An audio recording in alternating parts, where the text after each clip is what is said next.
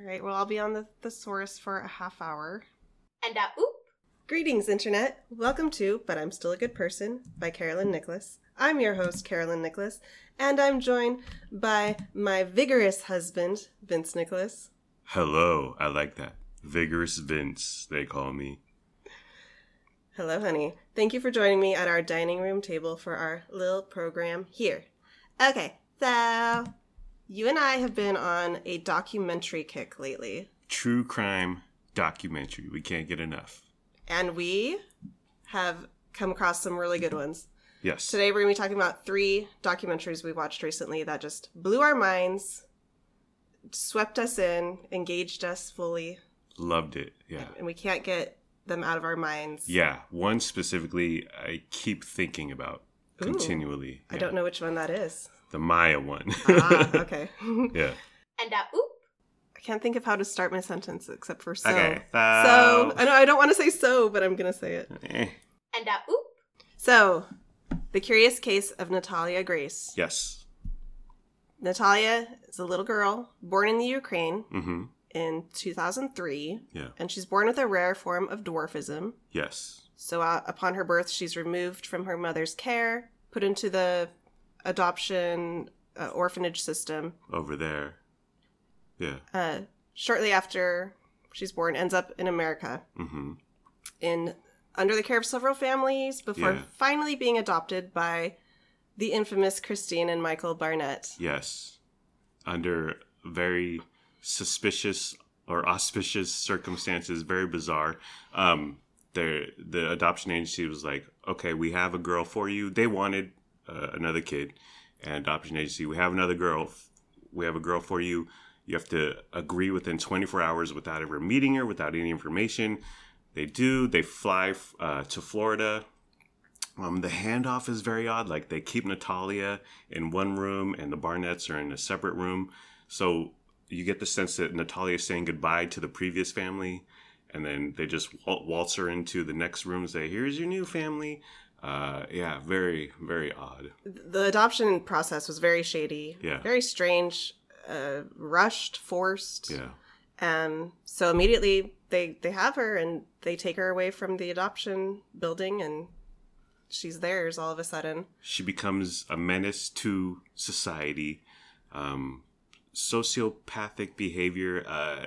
She collects knives under her bed. She smears feces on furniture and their car seats. She displays a lot of anger, and who wouldn't have a lot of anger at that point, considering her life? But she's just a headache for them. They don't know how to deal with her. And there's videos of her acting bizarre, but she's a kid. But she's a kid who's lived dire circumstances. So who knows where the truth lies? Right. I think it's pretty obvious when you're hearing the stories that she's been through a lot of trauma. Yes. Abandonment issues, neglect issues. Yeah, and who knows what kind of foster care system they have over in the Ukraine. At one point, an investigator goes over there, finds a woman who knows her mom. Mom's on speaker. It's very odd. It goes through all reaches, but it's fascinating as heck.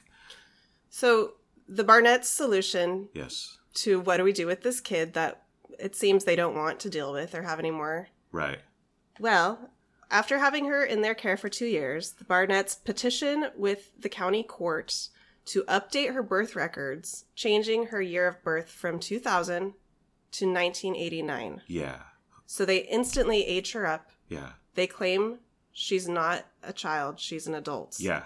And this is allegedly based on the fact that she was having a period at the age of 6. Right. She was having, her body was displaying changes that show that she's already gone through puberty. Yeah. Her mom says something at one point on the phone, like, we've been dealing with her for 17 years. Who knows when this idea got into the Barnett's head, but they were like, this is our way out. We're going to run with it. So they re-age her, which is a whole process. They find a doctor who's like, okay, she's 22. Yeah, and a lot of, like, how do you determine somebody's age? Yeah. Like, no records. Some people, nothing. Some people say it's based on, like, you could look at their dental, like, look at their teeth and, like, gauge what age they are. But that is wildly inaccurate. Yeah, I say, are you ready to vote, Natalia? Would you like a beer? Oh, you're 21 then? The doctor claims that the majority of his decision was based on Natalia herself saying, yes, I'm an adult. Yes, I'm 18. Yeah. But who knows what really happened, because Christine and Michael, the parents, there's a lot of allegations of abuse, saying that they abused Natalia. They were telling her what to say to different authorities, and she was scared. She's a child. She's confused. So she just said and did what she was told to do. She may be a child. And you see video of her, and she speaks like, I don't want to say a 22-year-old, but definitely not a 10-year-old or whatever, a small girl. So they get this approved. Wham, bam, she's 22. They're like, okay, here's an apartment. Get out of here. Here's your apartment.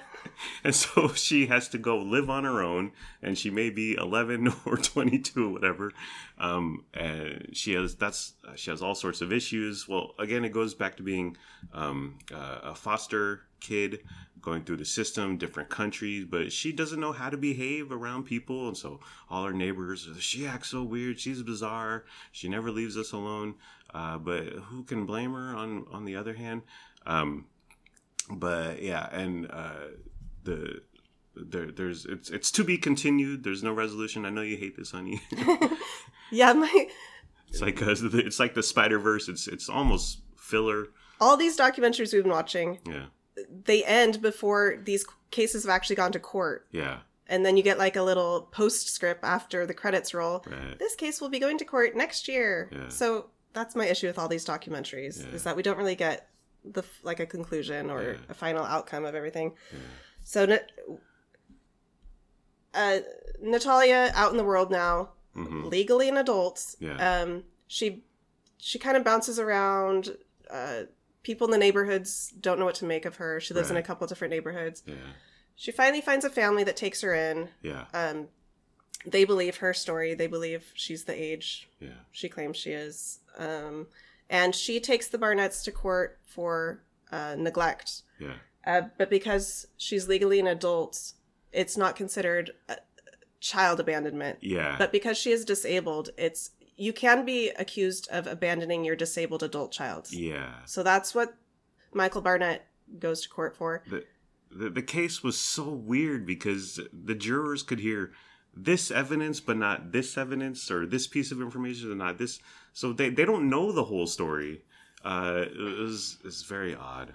In the end, Michael Barnett was found not guilty of abandonment. Yeah. Michael Barnett. Yeah. That a whole other side of this case. This man is. How would you describe Michael Barnett, honey? He's a freaking cartoon character. He's the best television to ever television. He's a nut job. He's completely over the top. He's out of his mind, and he's so gosh dang entertaining. And yeah, the doc stands on its own as a piece of entertainment content, but this guy is a nut job, and it's so fun to watch him just go out of his mind. At one point, he's reenacting abuse or hitting. And oop. At one point, he just starts pounding his fist into the ground. He's doing an interview, and he's like, I'm going to show you the abuse that was going on. He just starts wailing on the carpet, on the floor with his fist. It's the most... But it's great internet. It's great video. He's just immensely entertaining. He takes a good documentary and puts it like times a million. Michael Barnett, you are our hero, or you're a horrible human being, or you're a monster, but you're entertaining as heck. It's somewhere in the middle, just like everything. But yeah, Natalia Grace, thumbs up. Michael Barnett, big thumbs up. Definitely check it out. It's on Max, MAX. Formerly HBO. Yeah.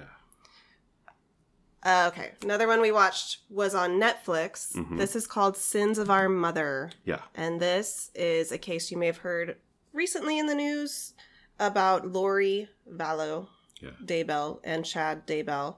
Lori's been deemed. Lori's been deemed And doomed! the doomsday mother and doomed. Yes. Yeah, so Lori Vallow is... And oop. Lori Vallow is your conventionally attractive, middle-aged, blonde woman. The documentary goes through her early life. She goes through multiple husbands. Yeah. She has 3 kids. And she is a very religious person. Mm-hmm. But as time goes on, she becomes increasingly fanatical. Yeah. She's sort of... Her beliefs start to be on, like, the more fringe of... religion. Worst of all, she starts a podcast. Oh my goodness, how dare she? The worst of the worst, am I right? She befriends these other people who have these like doomsday, end of the world. Right. We talk to God directly, and we're very special. Yeah. And they do a podcast, and they write books, and it's a small group, but they definitely have extreme beliefs. And then so. Where things take a turn for the worse is Lori meets this guy named Chad Daybell, and he is kind of the leader of this little cult that they create. Looks like Chris Farley. He's an author. He's a fanatic. Who isn't an author? We're broadcasters. He's a self-published author. Okay, the worst kind of author. He has had a couple of near-death experiences, and because of this, he thinks that he has prophecies and visions, and he predicts that the world is going to end in July 2020, and 144,000 people will be saved from this. Right, odd number. Him and Lori, they come up with a ranking system. Everyone in the world is on this spectrum of dark to light, and so they start ranking Lori's family members, her children, her parents. Yeah. And there's numbers assigned too. So D6 is the worst of the worst, and L6 is love and light. They also label people as zombies, which means these people have been, their spirits have been replaced with an evil spirit, and it's no longer the real person. Right. And when someone is a zombie, well, that means Chad and Lori need to kill him. Yeah. So people start dropping like flies. Yeah. Lori's brother is in this cult with them, and Lori's brother is the one who actually does the killing. Yeah. But it's at the behest of Chad Daybell, essentially. Yes. So Lori's estranged husband is killed. Yeah. Chad's wife is killed. Yeah. Who else dies? Well, ultimately, spoiler alert, she kills her and or Chad Daybell. Daybell, yeah. Odd last name. They kill 2 of Lori's kids. And one is special needs, little boy, and then he's like 6-ish. And then there's a teenage girl. It's freaking gruesome, okay? FYI. They burn them, and Daybell has some property in Idaho, and they just burn them, and they bury a shallow grave, and then, okay, so that happens. And then, like a month later, they get married. They go to Hawaii. They do the photo shoot. It's a grand old time. And you're like, no one knows about the deaths yet. But they're smiling. They're wearing white on the beach. It's a gorgeous ceremony. The children are missing. Lori refuses to tell anyone where they are. Family is getting suspicious. Lori and Chad Daybell are completely devoid of emotion. Yeah. Seem totally calm. Everything's fine. Everything's fine. We understand. You don't understand. We know what's going on. They're just completely righteously justified in everything that they're doing, and they think they're literally doing God's work and what they're supposed to be doing for the end of the world. At the point that her brother kills her ex-husband, shoots him at their house, Lori takes... Charles is the ex-husband. Lori takes his rental car, drives one of the kids to school, and they get Burger King on the way, and then they stop at Walgreens for They buy some Flip-flops. flip-flops. So odd. Lori comes back and the police are there. They're examining the body. She's giggling Yeah. to the sheriff. She's smiling. She's putting it on. Completely bizarre. Yeah. Just completely out of it. Yeah. This is a really engaging documentary. It's only 3 episodes, and we Yes. watched all 3 last night. Binged it. Yeah. So finally, the court or the police demand that Lori produces the children. Of Right. course, she doesn't. Right. So she's eventually taken into custody. The kids' bodies are found. Yeah. Lori and Chad are both in custody. Lori has been found guilty. Chad is still awaiting trial. Yeah. Eventually, they were charged. Both of them charged with murder. Yeah. So Chad's Trial. his trial's Date, upcoming yeah. September 2023, I believe. Yeah. So once again, no conclusion. Fantastic, but a fantastic documentary. Yeah. It really grabs you. It's got religion. There are nut jobs, and they show. I don't know how they do this, but they get phone calls. Actually, a few of the documentaries we've been watching, they have phone calls, and I always thought that was legally you can't do that. But you see phone calls, you see text messages, you see emails, and it really puts it out there. And it's the best documentaries. You put the cameras on some nut jobs and some really eccentric people, and you just let them be wacky and crazy. Yeah. And this is what happens in these 3 dogs. At the end of the day, we want to be entertained. Yeah. So these horribly tragic stories, you can tell them in a way that's boring and straightforward. Yeah. Or you can make me laugh along the way. And that's what I want. Okay? There wasn't laughing in Michael Bennett. The Daybells not laughing, just in constant astonishment. Yes. Bewilderment. Shocking twists and turns. Yeah, just and they're playing these conversations of Lori and her son. And Lori Lori, for legal reasons, she's smart. She's not going to be like, oh, I killed a couple kids. But she's like, I did what I had to do. And it's like, wow, you're so freaking cold and calculated, lady. Right. I felt really bad for her one living child. Yeah. He's older. He was in his 20s when all of this happened. So he wasn't under her care, which is why he was spared from this, I'm sure. Yeah. I felt so bad for him. He seems really like level-headed and put together, and just, he's married. Can you he's imagine? got a kid. Can you imagine? Yeah, and he's just taking it all in because he's on the sideline for the most part. But he must think every day, every night, every second, I should have done more because these are his sisters and brother, and he's trying to contact them.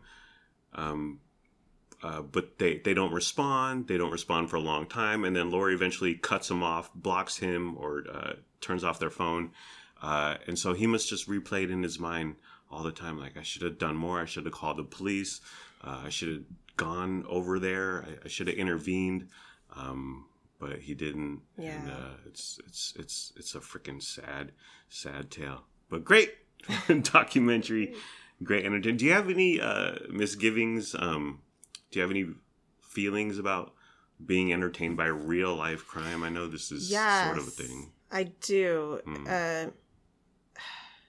It's an interesting question of, do we even deserve to have these shows made into content for us to be paying money to watch and being entertained by? Yeah.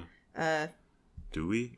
Well, what about the other, like that Dahmer thing that came out? And it was, they're profiting off Jeffrey Dahmer's horror, but that's taking a factual events and then putting a fictitious spin, hiring actors, or whatever. Right.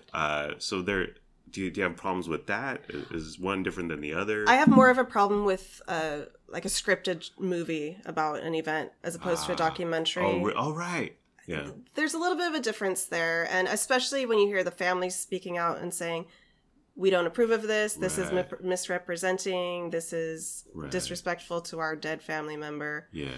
I feel really bad, and I don't really want to partake. Yeah.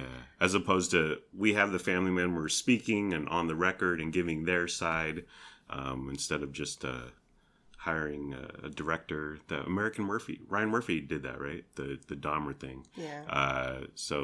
And just him having his way and twisting it, spinning it, because that's what you have to do when you make a movie.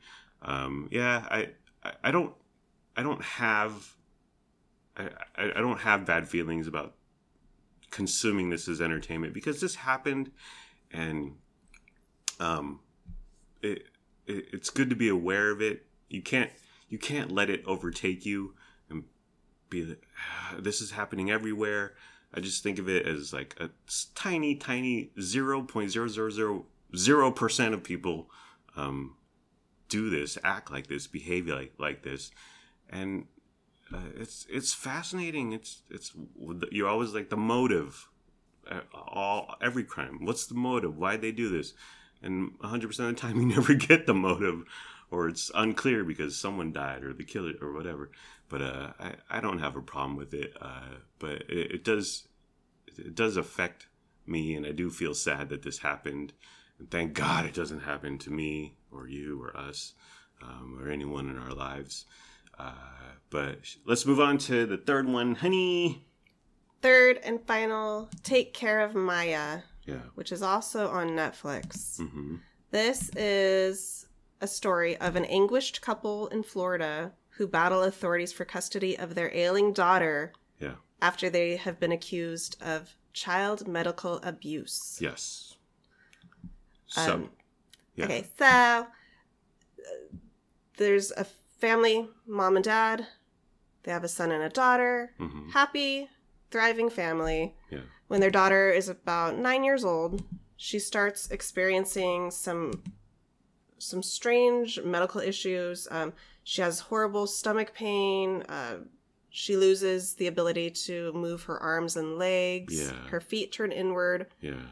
She's in constant full body pain. Yeah. And the parents take her to various doctors. No one can diagnose it. And they finally find this guy. Yeah. Dr. Kirkpatrick. Sure. I think. And he identifies her he gives her a diagnosis. It's called complex regional pain syndrome. And it primarily affects teenage girls. Mm-hmm. And what he's found that can help with this is low doses of ketamine. Yes. And ketamine is like a drug they give horses. Yes. And it's also like a party drug. Right. That people use in the clubs. Yeah. But in low dosages, it can be like medically beneficial. So he starts giving her low doses of ketamine.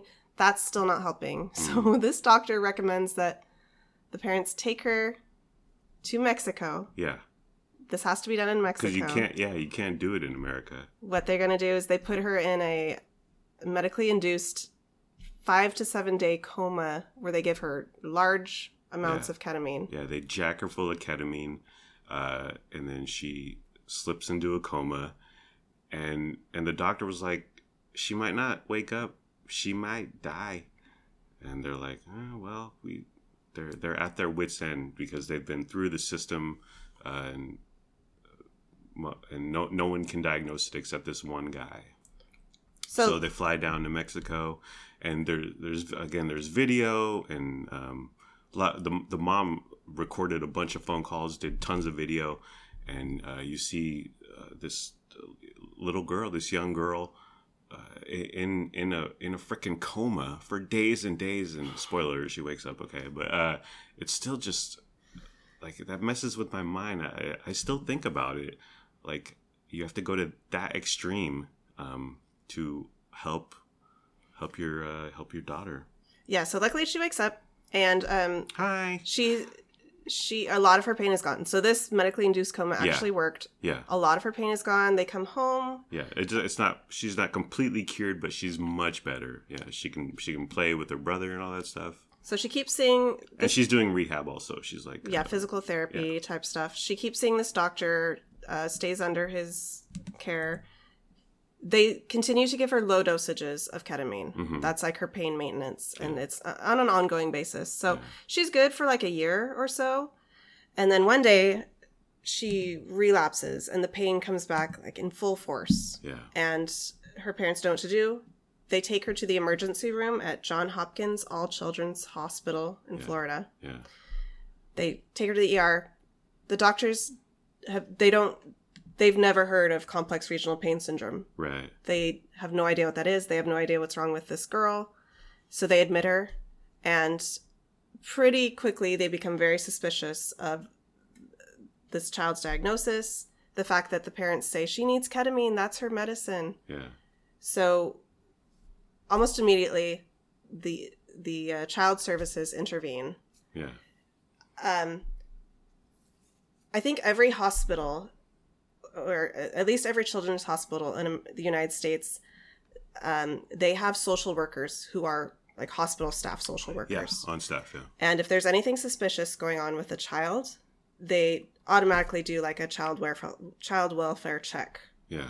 And in the documentary, it talks about how this medical abuse is kind of a new phenomena within the like CPS and child abuse. It's kind of a recent thing that's been, a lot of parents are getting their children taken away for child medical abuse. Yeah. Sometimes or oftentimes the parents are accused of Munchausen by proxy. Right. And the mom in this case, they actually did an evaluation and she was found that she did not have Munchausen by proxy. And can you explain Munchausen by proxy? That's when a parent purposefully makes their child sick or prevents their child from being healed. Yeah. Because they like the attention. Right. They like the drama of it. Right. But in this case, Maya's mom that was not the issue with her. However, they still took Maya into custody. Yeah. She stayed in the hospital for months. Yeah, you see her just sitting in this hospital bed wasting away because she can't move much. She's almost immobile. And so she's just sitting there, laying there, hours and hours. And then the documentary, that's when it really takes a turn into, and it focuses on the child welfare and the government and the system and what they do. At one point, so she can't call her mom. But then at a certain point, they're like, okay, well, you can talk on the phone with a government employee, a child welfare worker on the line also. But mom, you can't ask anything specific about the treatment. You can't ask how she's doing. You can't ask how the care is. So the mom would be like, how was your day?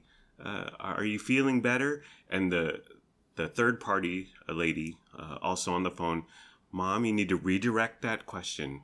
And so this happens a couple times in the course of a few minutes. You need to redirect that. And so it's so odd that she can't ask how her kid's doing because they're keeping up this wall that she could be an abuser. She is an abuser. Very, very, very odd. Spoiler alert, the mom commit suicide. She just can't. Well, after only a few months. There's a day where they go to court they're before a judge to try to once again get custody of their daughter back. Yeah. Judge not only denies them that, doesn't even let the mom requests, can I please give Maya a hug? Right. Judge says no. Yeah. And that night is when the mom goes home and kills herself. Yeah. Maya at this point is only about 11 years old, 12 years old maybe. Pretty immediately after the mom's death, they release her back to the father. So she's given back to her family. The documentary really focuses on and drills down on a care worker by the name of Susan Smith, unfortunately named after the lady who drove her kids into a freaking lake. Oh, dear. Them. Yeah. But anyways, Susan Smith, and that she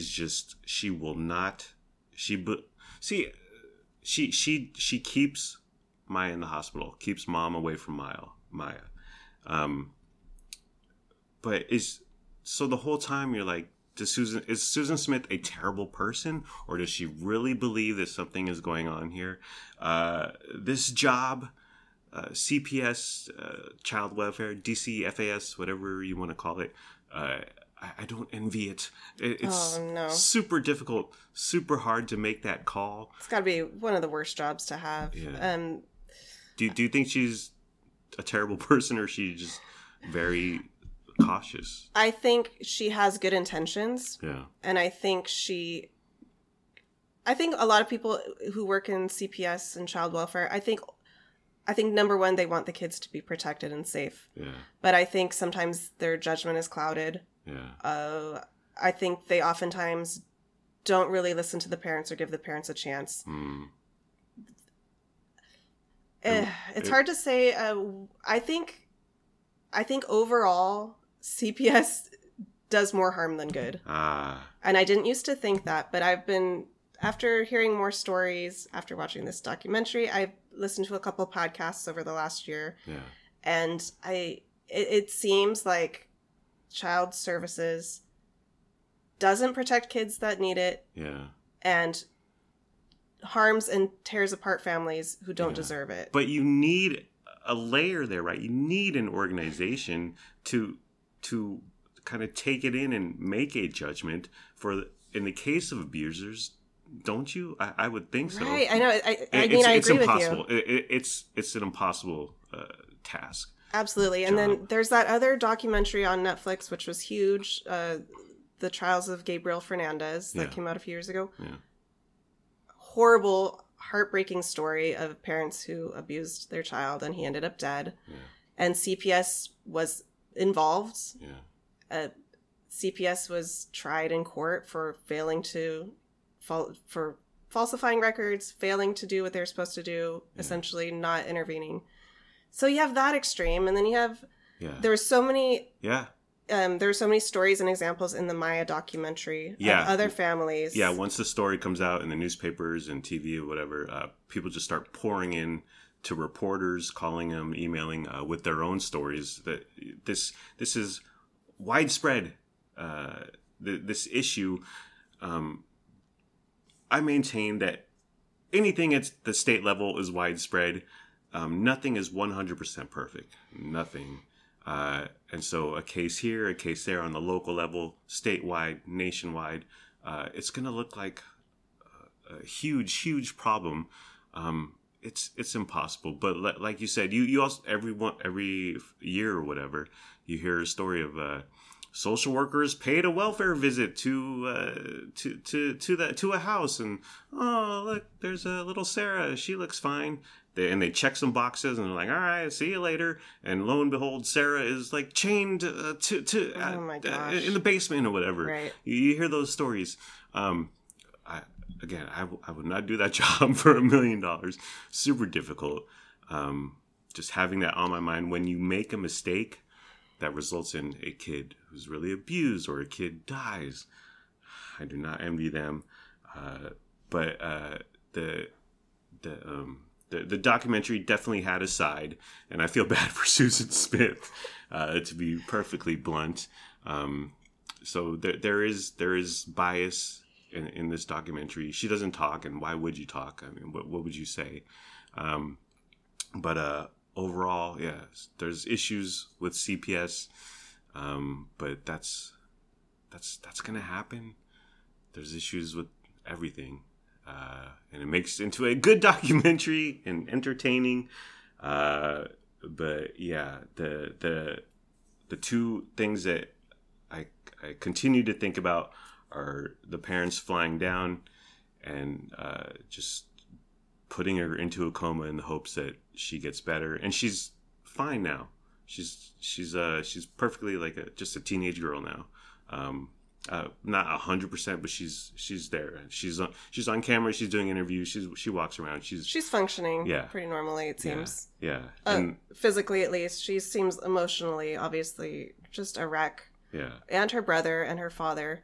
Yeah. Like this whole thing is just it's dragging on, and the hospital. You talk about big pharma and lobby and money and interest groups and legal